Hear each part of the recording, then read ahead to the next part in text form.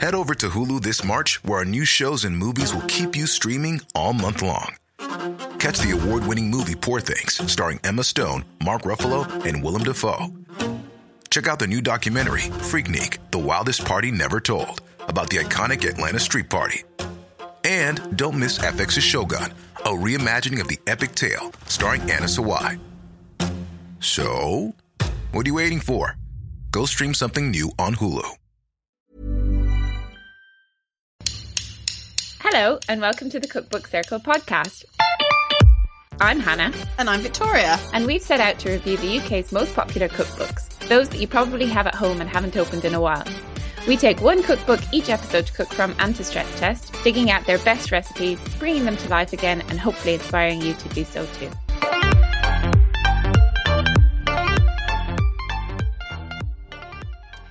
Hello, Victoria. Hi, Hannah. How you doing? I am good. It's summer, apparently. We're talking about the weather again.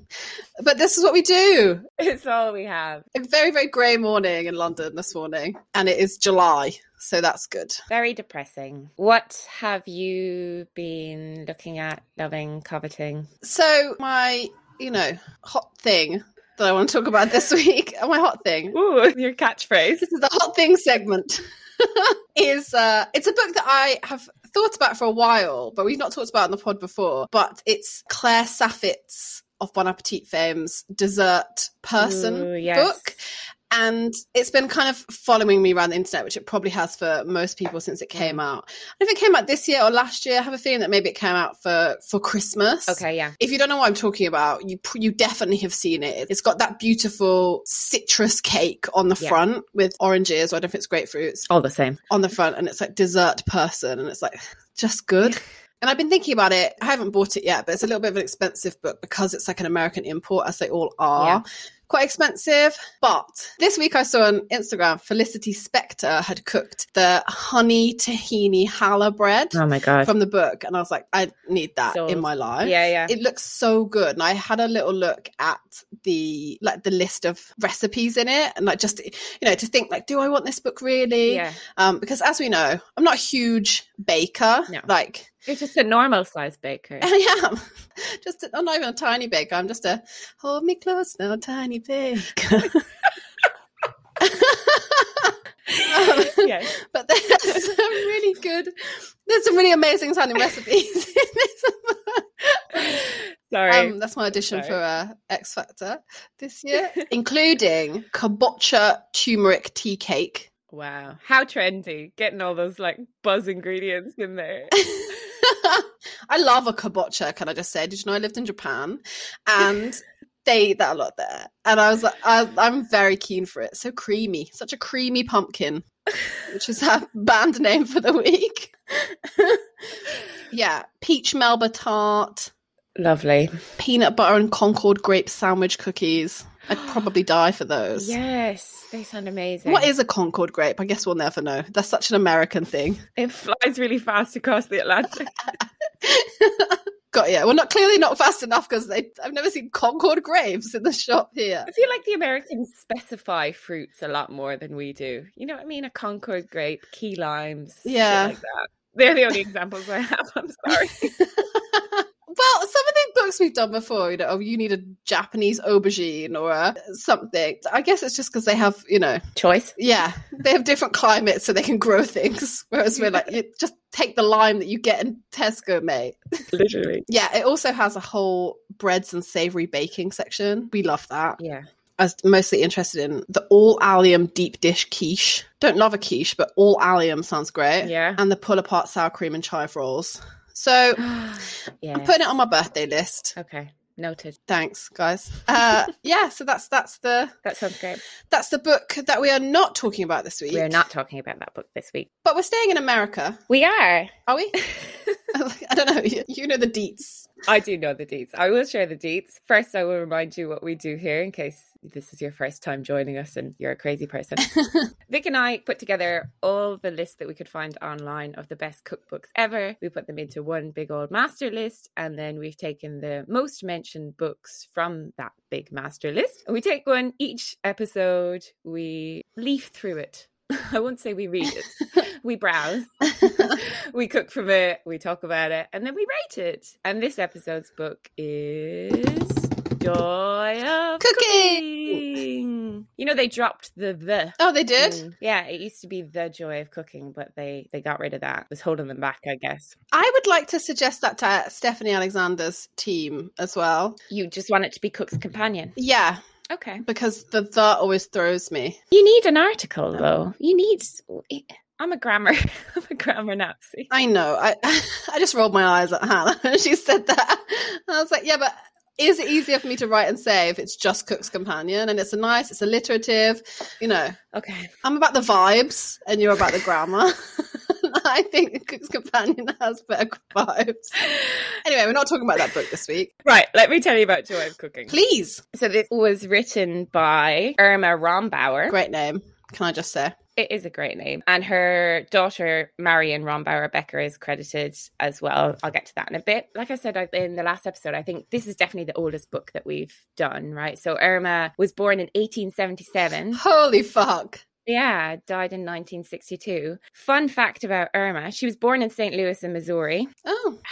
This fun kind of timely fact. Her half-brother was Max C. Starkloff, who introduced social distancing during the 1918 flu pandemic. Hey! He's the original, the bro. He helped us out in COVID. Wow, this is a very successful family. I know, they are quite successful. So the kind of foundation of the book is quite sad in that Irma Rombauer's husband committed suicide.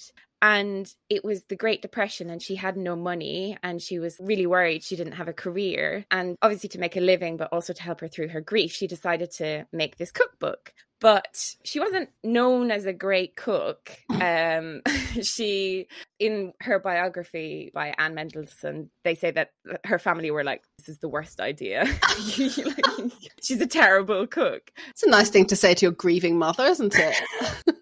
I know, it's pretty cool. She saw an opportunity to create something practical and instructive and that had like good food for all budgets, all skill levels, kind of like, you know, our vibe. She wants things to be accessible, like easy to do, not crazy expensive. And another person from St. Louis had published a cookbook in 1929 featuring crazy expensive ingredients and decadent dishes. And I think that kind of pissed her off, basically. And she was like, this isn't the time. We need to be making accessible recipes. So she's a girl.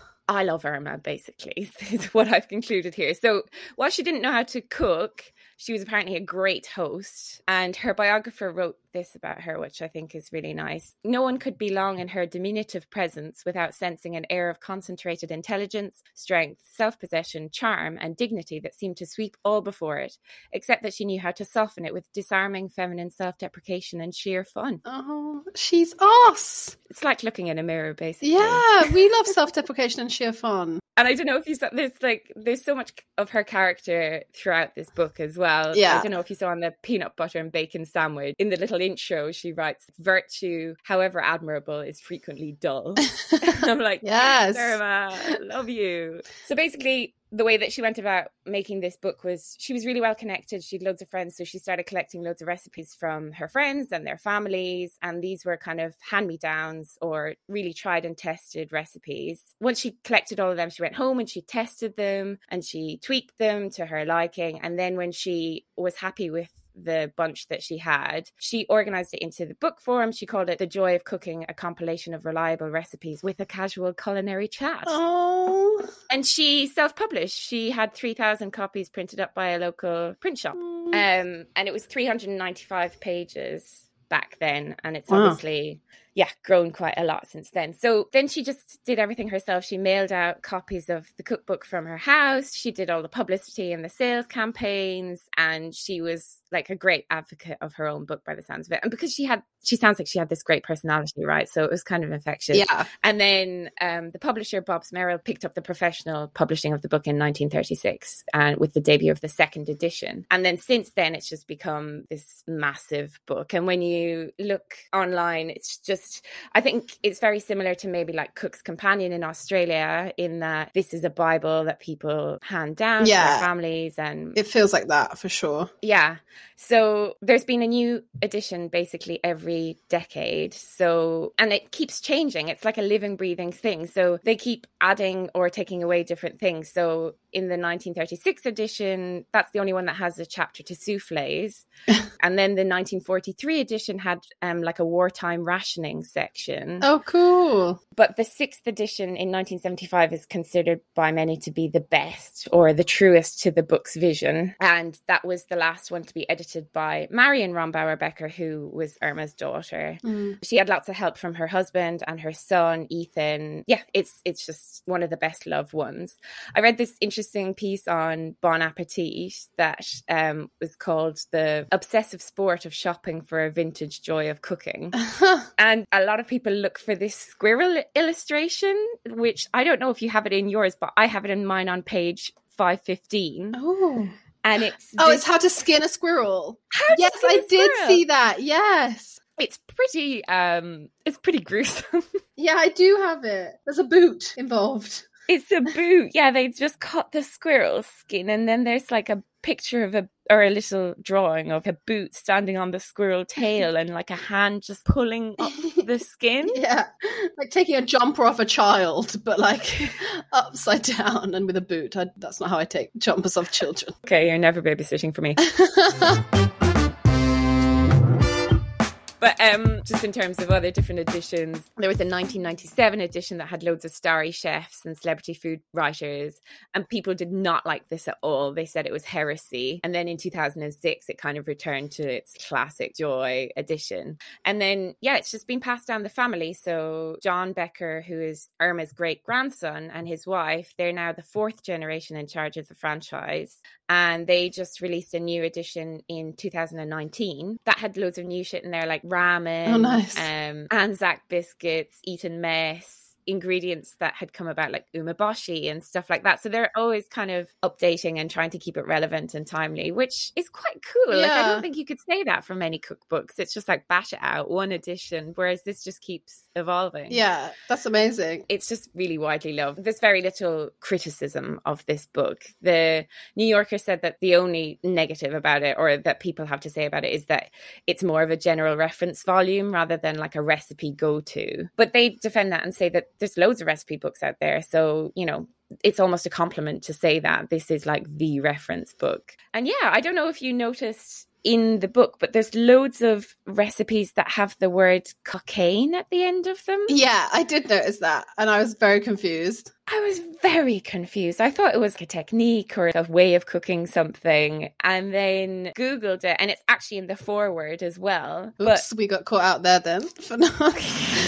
Sorry, Irma. We just jumped straight in there. In our defense, it's massive. It's 900 pages long. I think every book has been massive now. Yeah. So just take it for granted that it's a massive book if we're talking about it. But the cocaine thing is because there are so many recipes in this, and people tend to say to Marion or to whoever in the family, what are your favorite recipes? Their way of kind of denoting their favorite recipes was to put the word cocaine at the end of each of their favorite recipes, which is weird but cute. I mean, they could have just put like a little tick or something, but I like it. It's code. Yeah, it's interesting because like there is, in the front of the book, there's like a key, right? That's got these different symbols that they use. There's like an arrow and a little icicle for frozen foods and a blender and stuff. So they could have put it in there, right? Like they should have said, if it's something cocaine, then it's one of our faves, or it's a family fave or whatever.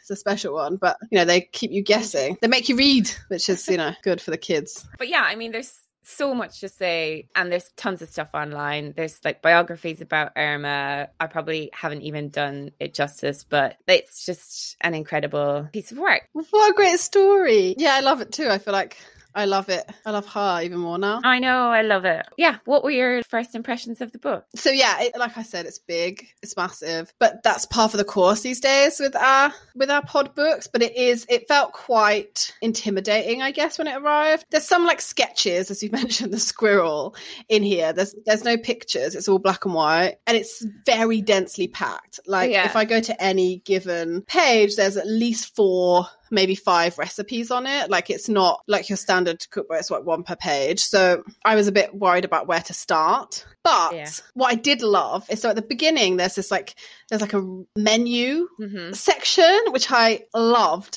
And I initially wanted to cook a whole menu. So there's breakfast and brunch menus, and then there's luncheon menus. The luncheon goes on for ages. It goes to the fish, meat, eggs, dinner for family and friends, and then like fancy dinners. And there's even like a wedding menu suggestion. And I think that's that is a good place to start, because it shows you what she thinks or what they think goes together. Yeah. That was helpful in getting to understand the kind of book that it is. I mean, some of it's pretty like, really? Gross. But I have the 1975 version. So we're still with like, there's an aspic section. Apples stuffed with sauerkraut was one that I was like, what? Yeah. There's a lot of like interesting things that you maybe in the more modern editions there aren't, which would be a shame actually. Yeah. It's like, I didn't know what a timbale was. I know. And there's a whole section in the egg section of timbales. I Googled it and it's like a little, like you cook it in a ring. Yeah. And like layer it. Kind of a custardy thing. Yeah. You make like a not a sweet custard, like a savory custard, right? And yeah, then I think so. Add different things like veggies or meat or whatever. There's a definite theme of like rings. This was obviously a time of everyone's got these like cooking rings. Then you put things in. Like a lot of the rices you put in a ring. And I love that. I was also very surprised and delighted at how many like international recipes are in here. I know. There's loads of kind of German sounding recipes. There's Japanese recipes. I think I saw a Burmese recipe. Like for its time, amazing. It's incredible. There's pictures even of like chopsticks and how to eat the things from different cultures. And I was like, that is so great. Absolutely. There's loads of Irma was doing it before, it was cool, but loads of sourdough stuff as well. There's like the sourdough chocolate cake. I thought that was really ahead of its time. It's really impressive. Yeah, so I think once you got into it, and like you said, it does feel very Cook's Companion for an American audience, because there's very American things in here. Yeah, like the baking section, the breads and the cookies, and the Christmas section. There's not Christmas section, but there's various Christmas bits in here, and it's all feels very American, which I love. You don't get that very often. No, totally. Did you see the cheese carrots? No, that sounds disgusting. You grate some yellow cheese, you moisten with cream or salad dressing, and you shape them into small carrots and place a sprig of parsley on the end so it looks like a little carrot. What a surprise for someone. There were so many of those recipes. There was the turtle soup as well. Yes, which I was like, oh, that's a euphemism for something. But no, it's real turtles. Yeah, or terrapin if you're feeling it. But you can just buy a can of that. One of the recipes I saw was like, oh, just a can of turtle soup. I was like, oh, the Campbells make that?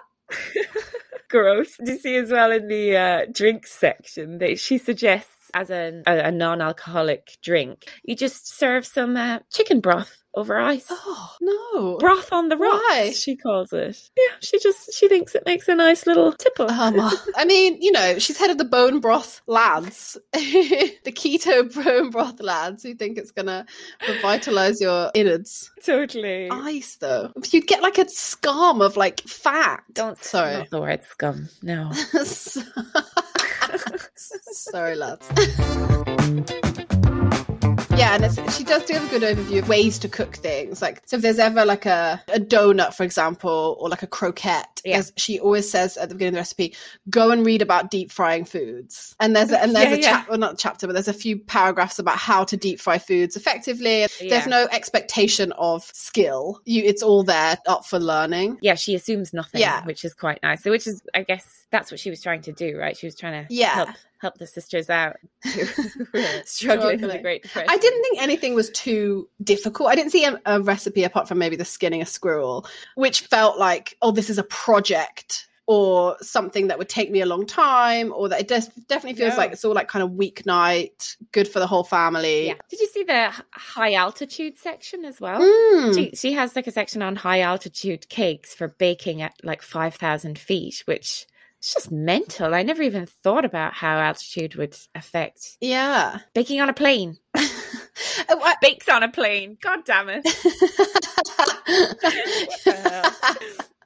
Bakes on a plane. I guess she's just thinking about those people that live in like Denver and the Rockies, and a lot of and I think this is probably, it was very like 70s, 60s, 70s thing, right? A lot of like meat and sweet. A lot of pineapple happening with ham, which is obviously, that's a thing still. But like, you know, like pineapple French toast where you put like egg and pineapple juice in the eggy bread mixture, and then you serve it as a sandwich with ham. And I was like, I don't know how I feel about that. Love that there's a whole sandwich section though. I can't respect that anymore. Like, not enough sandwich sections in recipe books, in my opinion. I completely agree. But yeah, there are some weird combinations. When I first opened it, I was just laughing because all I could see were these mental recipes. Like, there's like a mock mayonnaise made with evaporated milk and stuff like that. And I was just like, what are we doing here? And all the vegetable recipes that I looked at seemed to be deep fried. Here's how you make your veg. Stick it in a load of oil. But then when you get into it, there's good stuff in there. There's also a whole chapter on how to use canned soups to make other things, which is the most American thing I've ever heard. Yeah. You've got a can of mushroom soup and you make it into like a noodle casserole or whatever. Yeah. Or, you know, a spaghetti bake. Oh yeah, there's all of that is in here, which I think is fascinating. But I guess that was it. Like, tins of soup are cheap still. And that's an easy way to, cook. Yeah, she has like a quick tomato sauce, I think, which is like, use soup. Thomas Keller is fucking fuming, chomping at the bit at this recipe. This is the anti-Thomas Keller, this book. It's everything different from the French Laundry. I love it. What a joy. I got my book secondhand, as we often do, and mine has a little inscription, which I don't know if it's really sweet or really sad, to Magdalene, wishing you the many joys of marriage. And she's capitalized joys. See what she did there? Joy of cooking, joys of marriage. I see what she did there. Love Dolores. Oh, it makes me wonder what happened to Magdalene's marriage. Is it over now? What I hope is that Madeline just got so rich she didn't have to cook for herself and didn't need this book anymore. Yeah, let's go with that one. Of her own money, not her husband's money. Of course. I also got, I don't have an inscription, but I got a ex libris little slip in mine from Henrietta Wadsworth. It's very beautiful. I'll put a picture of it up. So thank you to those people for, passing it on, getting it done. So, Victoria, what did you make? What did I cook? Well, I made 3 things. Good. 8+. Yeah. Thank you. That's it. End of episode. I didn't feel stressed or worried about any of them, which is great for me after Tom, which is, I guess, is a testament to this book. So 2 out of 3 are baking. I loved the baking section and the cookies, and it felt very American, and I loved that stuff.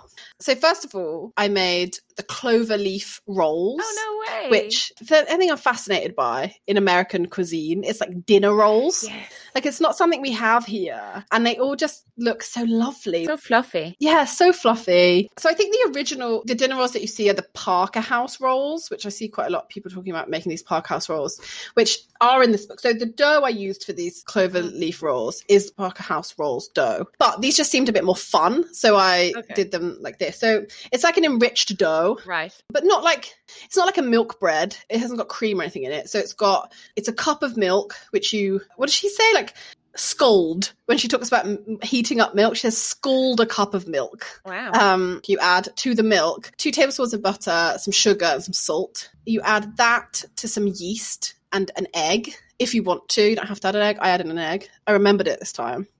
And then it's 2.5 cups of flour. So it's not like the ratios aren't, like I said, they're not super milky or buttery. Yeah. But when you leave it to rise, you brush the top with melted butter. Nice. So for these ones, after it's risen once, you knock it back, and then you get a muffin tin. Right. And you pull little balls off the dough and roll them up, and you put 3 little balls into each muffin tin, and then you let it rise again. So they look like little clover leaves, I guess, and they come up like little muffins, and then you bake them. Yeah. You brush them with melted butter, of course, again. What I will say about this book, and maybe you found the same thing, is that because it's quite old, you have to keep an eye on stuff in the oven, because I think the temperature and the timings are made for ovens in 1975 or even the 1930s. So I think I maybe cooked them a little bit too long because I was going by her instructions. And I think also I definitely made them bigger because these recipes, particularly in the baking section, they're massive. So this is meant to make 24 2-inch rolls. Yes. And I don't need 24 fucking dinner rolls. But anyway, I made 12. So yeah, they come up. They look like little muffins when they come out. Cute. They were great. Aww. Like hot out of the oven. You could just eat about 4 of them. Just alone? Yeah, we didn't add anything to them. Wow. Because they're buttery anyway. Yeah, and kind of like they've got that. A little bit sweet. Exactly. Just, yeah, perfect probably to have on your table for dinner. Definitely better warm. Not as good cold. Yes. I warmed a couple up the next morning for breakfast and put some peanut butter on. They'd be great. They would also be great with like jam. Yeah. They're a hit. Yeah. I definitely would make them again. They'd be a fun like thing to serve to people. Because like I say, we don't have them. Like, I don't know. I mean, obviously you make a lot of bread. So maybe like if you had a dinner party or whatever, you would serve a loaf of bread. Yeah. But maybe that's just not as done here. But I'm starting it. You come to mine for a dinner party, there's going to be dinner rolls. I love it. So that's my first one. My second baking thing was the quick oatmeal cookies. Ooh, fun. Yeah. So I've been wanting to make some oatmeal cookies, some OT cookies for a while, since basically I got that massive order of my beans and oats from Hodmedod's. And I just got all of these bags of oats in my cupboard and I just can't get on board with porridge. So I can't do it. It doesn't have the textural joy for me. Sorry to everyone that loves it, but I just can't. I can't. A lot of people overcook porridge, I think. And it's to the point where it's just, I don't think it needs to be cooked that long. And you also need a pinch of salt. Yeah. I think I love like a crunchy texture in anything. Like, so I just think I can't eat a whole bowl of the same kind of sloppy. No, it's not for me. And I'm just not a big fan of milk. So I think that doesn't help. Anyway, so out of these oats, right? An oat cookie is just great, especially because it's a great sweet treat to have in the house. It feels kind of healthy. You can eat it for breakfast. And literally the day my book arrived, right, I texted you and I was like, do you have a good oat cookie recipe? Because I want to make some. And I never texted you back. Classic. Bye. I didn't have one anyway. Yeah, so the cookie section, like I said, and the breads and everything and the cakes and this. So once I saw that, I was like, I know that she's going to have one. And she does. The quick oatmeal or wheat flake cookies is the whole recipe title. So I was like, boom, oat cookies ahoy. I won't really go into recipe. It's a very standard recipe for cookies. Yeah. It's meant to make 3 dozen again. Wow. I know. Opposite this one, there's a recipe for Pfeffernuss, which I don't know what they are, but I guess it's a German cookie. What a fun word. Yeah. Pfeffernuss. And that recipe makes 180 1-inch balls. I feel like cooking for the troops, maybe. Yeah. Jeez, I thought this was helping, on every budget. Like, who needs 180 cookies in their house? So yeah, it's butter, sugar, eggs, milk. And then equal parts oats and flour, which we'll come back to. Okay. And there's a suggestion at the bottom to add anything of the following. So chocolate chips, raisins or flaked coconut. So I added both chocolate chips and raisins because I am hardcore. They were great. They were really good. Yeah. So I think the first batch, I made the balls too big. Classic. There's a lot of balls going on in my recipes today. Who did we curse about the balls? David Thompson, right? How many balls? How many balls, David? Well, she's very clear about how many balls. But that is my issue with this recipe in particular. She doesn't say how big your ball should be. Big your cookie I'm scoop so sorry. Should be. And obviously they spread. So she says it makes 3 dozen 2-inch cookies, but how big does your ball have to be to make a 2-inch cookie? So my first go, they were too big. So I made them smaller. They were great. Again, I sit on the soft side of cookies when you home bake them rather than the crunchy side. So I had to watch them so they didn't catch and go too far. But they were great. They really were. Like I said, would prefer more oats. Next time, I want an oaty cookie. You couldn't really tell that there was oats in them, which is a shame because, it was equal parts. And also there was chocolate chips and raisins and there's a lot going on. So I'd add more oat, or if anyone's got a great oaty cookie, then please let me know. But have I stopped eating them? No. Did I have 2 for breakfast this morning? Yes. A great cookie. I'm glad I did them. It's an easy way to use up your oats. Felt like the pioneer woman. Loved it. Great. That's so good. Yeah. And look at me, all in the all in the baking section. So then I was stressed out and I was like, oh, I've got to get like a savoury, you know, like a real meal dish in. Why do we stress ourselves out about this stuff? I don't know. Like, does anyone care? Tell us, please. Yeah, let us know if you care, because we care too much. So I got my veg box. Like you said about the vegetables, like they're not super interesting ways of cooking vegetables. It's just like how to prep that vegetable, which is great and fine. Yeah. But it felt like it was a bit of a cop out to do. I mean, I say this and then you'll hear what I've actually cooked. But so in the end, what I cooked was the rice baked in chicken stock. Oh. So very simple. Yeah. And the reason I did this was, firstly, I wasn't feeling very well yesterday. And that's when I cooked it. And there's a story. Here's a story incoming. Here we go. When I was at university, my friend Liv, my very good friend Liv, who was maid of honor at my wedding, and I love her dearly. When you were feeling a bit shit, maybe hungover, or maybe just sick, fresh as flu or whatnot, she would make this amazing, like she called it sticky rice. Okay. And we were at uni, we were poor. It was magic. It was like rice cooked down with a stock cube until it went like sticky, basically. Wow. And I just loved it. And I think about it all the time, particularly when I'm not feeling very well. Right. And it's one of those like food memories that like I wish I'd ask her to cook it for me again, or like, this is your chance. Liv, get on it. Gee. Yeah. She's a midwife now, so she's not busy at all. She hasn't had a busy year at all, like working in the NHS. So she's come around and cooked for me. I saw this and I was like, I wonder if this tastes like Liv's sticky rice. Right. Let me give it a go. Yeah. And also it just sounds like a nice way to eat rice. Yeah, comforting. So there's this recipe from the Quick Roasting Tin book that I have that we make that is a similar thing. And it's like, it's rice and then like chicken stock, and it's got like, you put chicken and tomatoes and peanut butter, and it's incredible. Wow.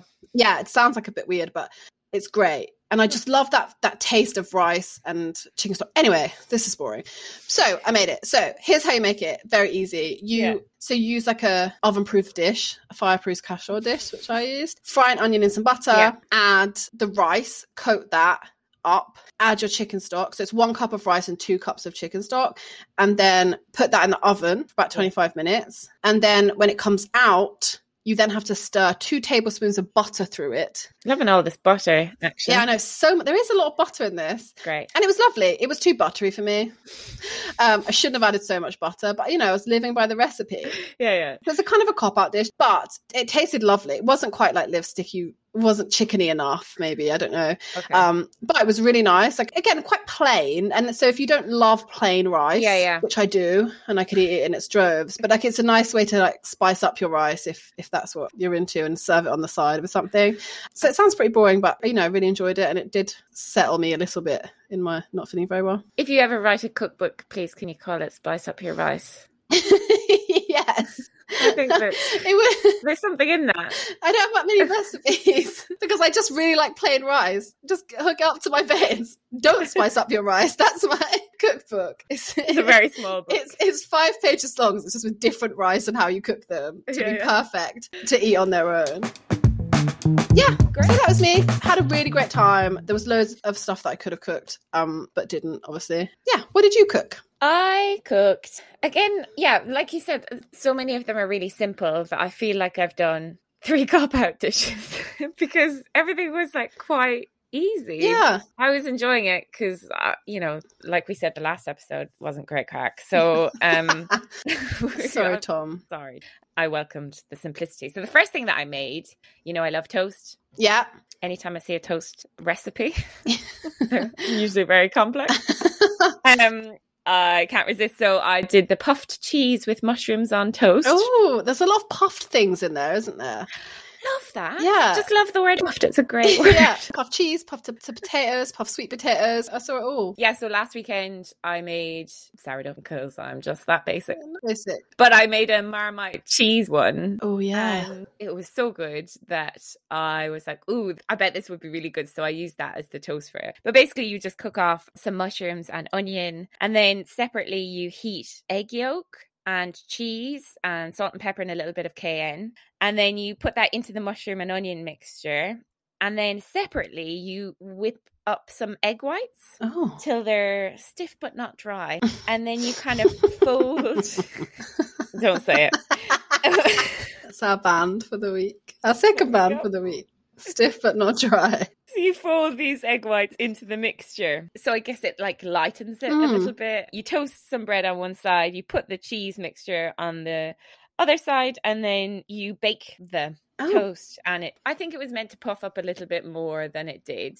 I probably didn't whip my egg whites enough, but it was really yummy. It was very delicious. And it was almost like, you know, Welsh rarebit vibes, but with mushrooms. And yeah, I would definitely do it again. I thought it was great. It looked very ugly, so I'm sorry about that in advance. I was going to say, I can't imagine I can't really imagine it, but I'm excited to see a picture. Oh, don't be.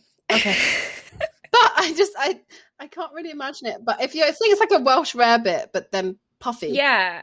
And you can see the mushrooms in there. So it just looks like cheesy mushrooms on toast, I guess, enriched with an egg. But yeah, it was great. I inhaled it. Loved it. And it was really good with the Marmite bread. So yeah, that sounds, you know, umami as fuck.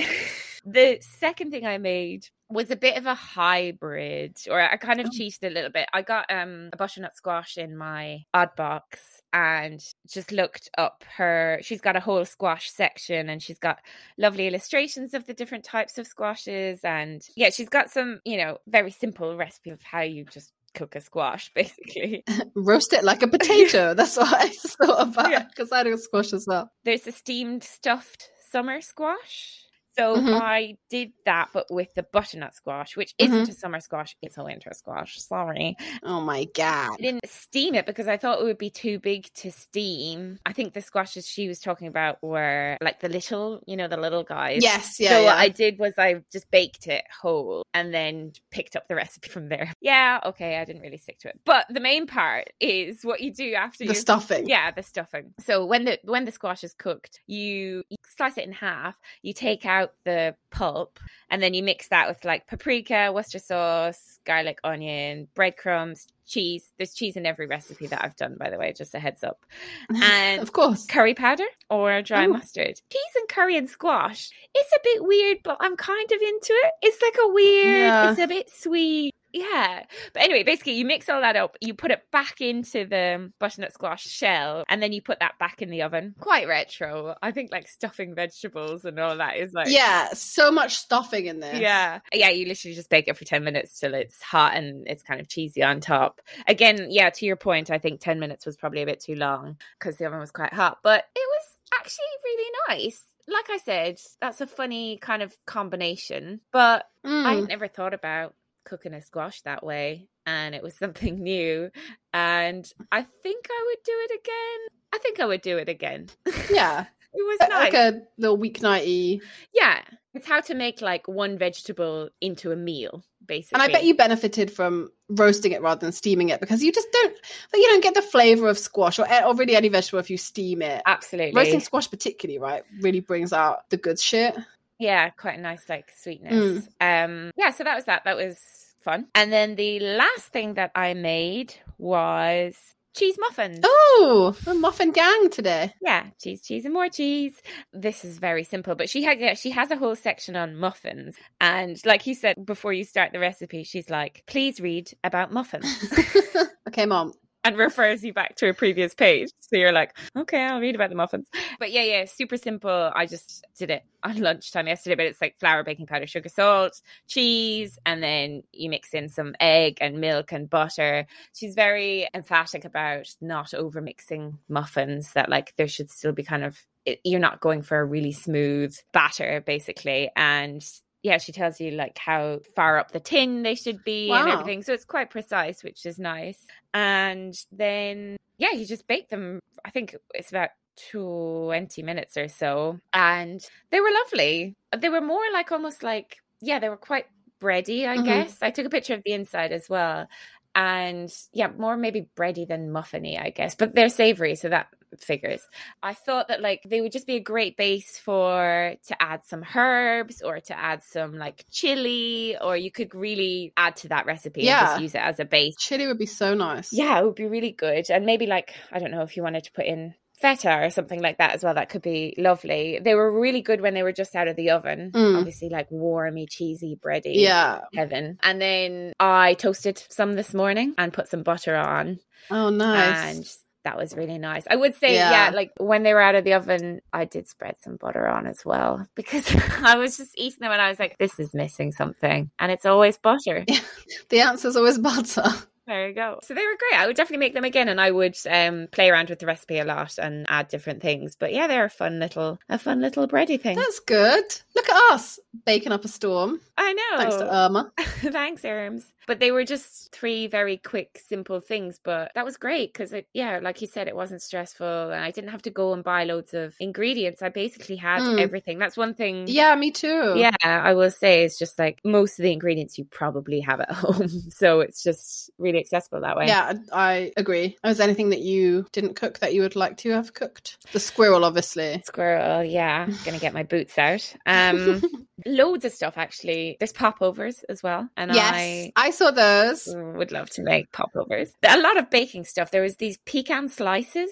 I don't know if you saw them. I was really close to making them, but I'd already done loads of sweet baking this week. But she says in the intro to that recipe that many a copy of Joy has been sold on the strength of this recipe. Wow. So I really would love to make that. I love pecans. Favorite of the peanuts. All the peanuts are the best ones. There's saltwater taffy in here as well, and I don't really know what that is, so I want to make it.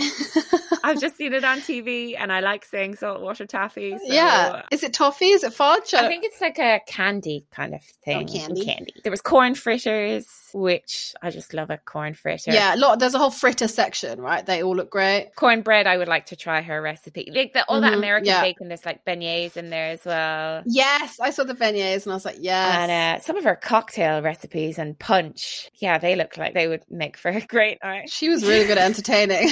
One has like 1 bottle of white rum, 1 bottle of dark rum. Oh, of course. Easy, just get fucked. Don't bother with the food afterwards. Yeah.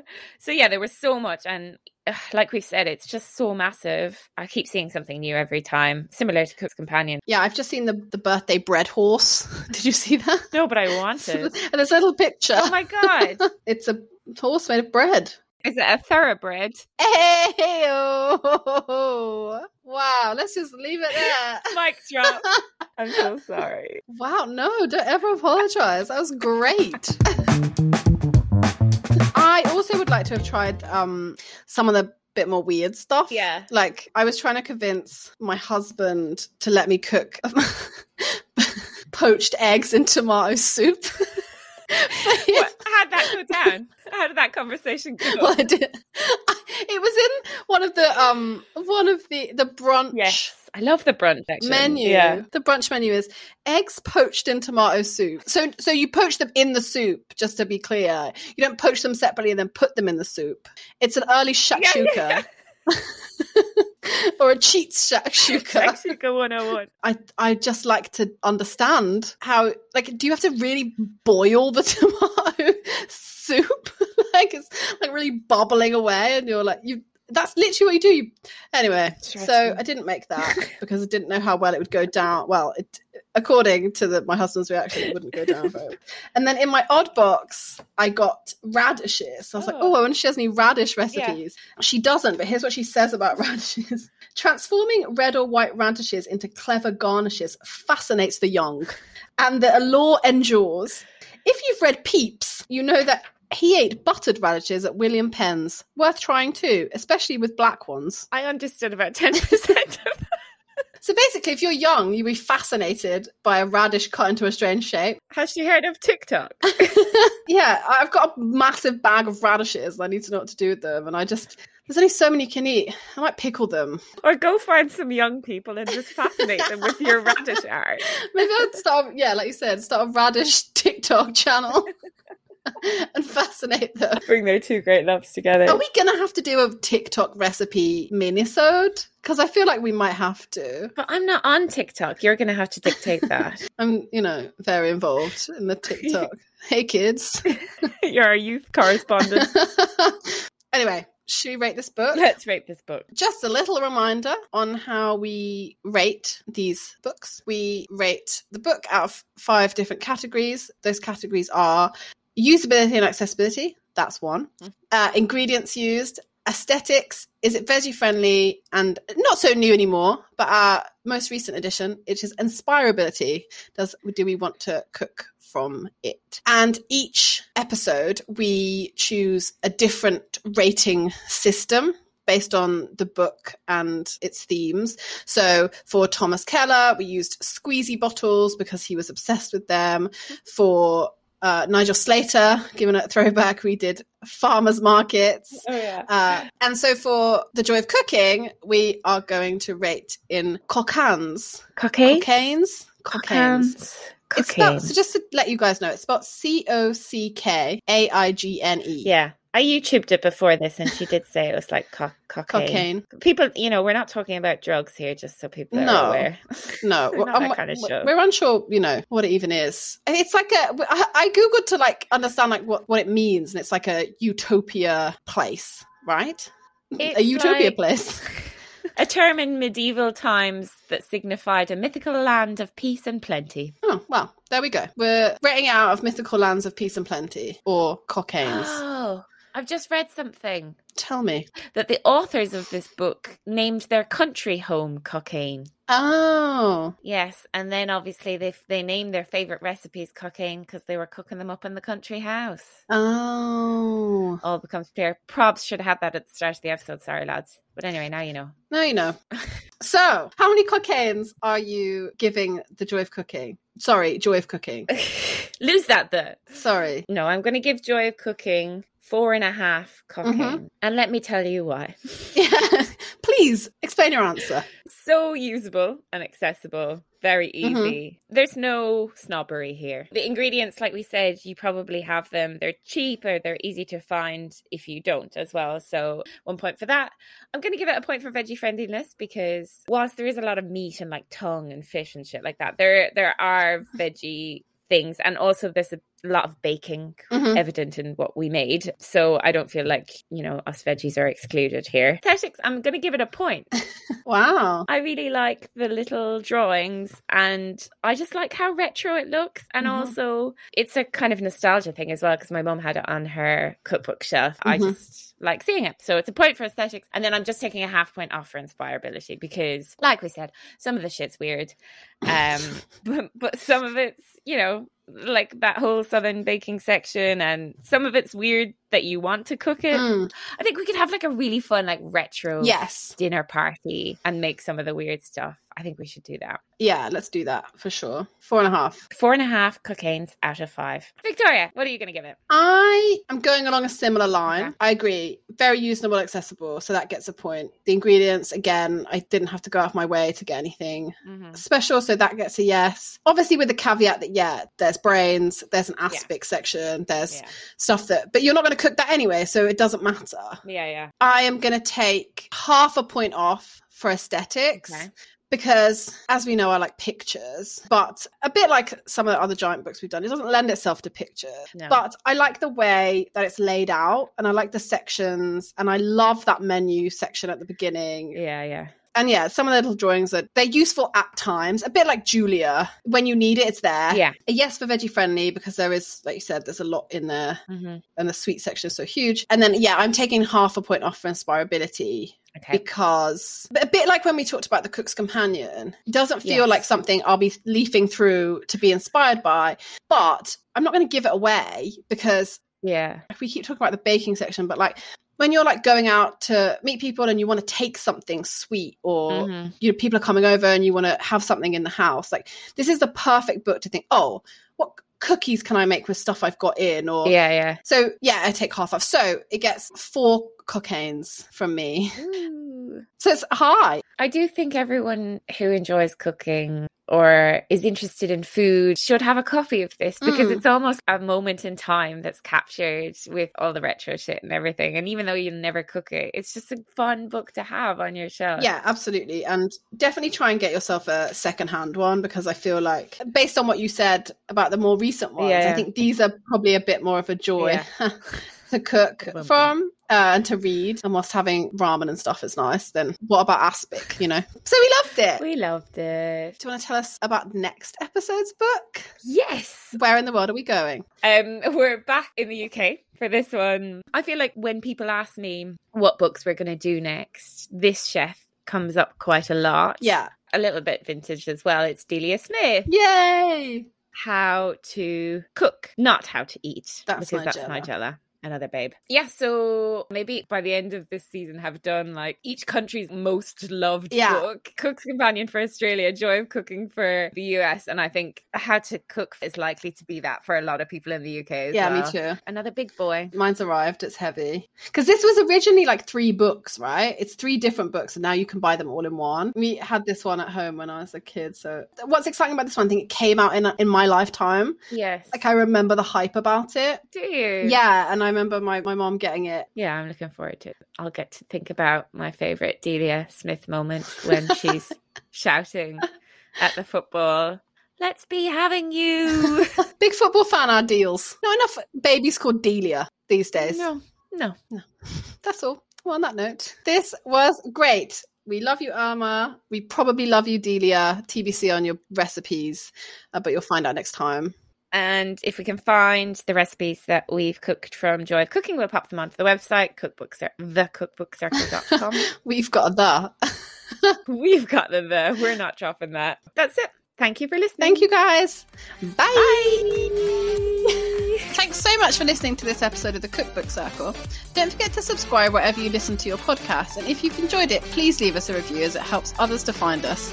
You can see how the recipes from this episode turned out on our Instagram @Cookbook Circle. And if you make anything from the books we talk about, please don't forget to tag us.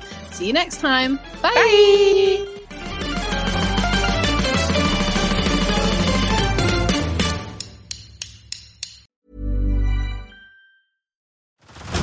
Head over to Hulu this March, where our new shows and movies will keep you streaming all month long. Catch the award-winning movie Poor Things, starring Emma Stone, Mark Ruffalo, and Willem Dafoe. Check out the new documentary, Freaknik, The Wildest Party Never Told, about the iconic Atlanta Street Party. And don't miss FX's Shogun, a reimagining of the epic tale, starring Anna Sawai. So, what are you waiting for? Go stream something new on Hulu.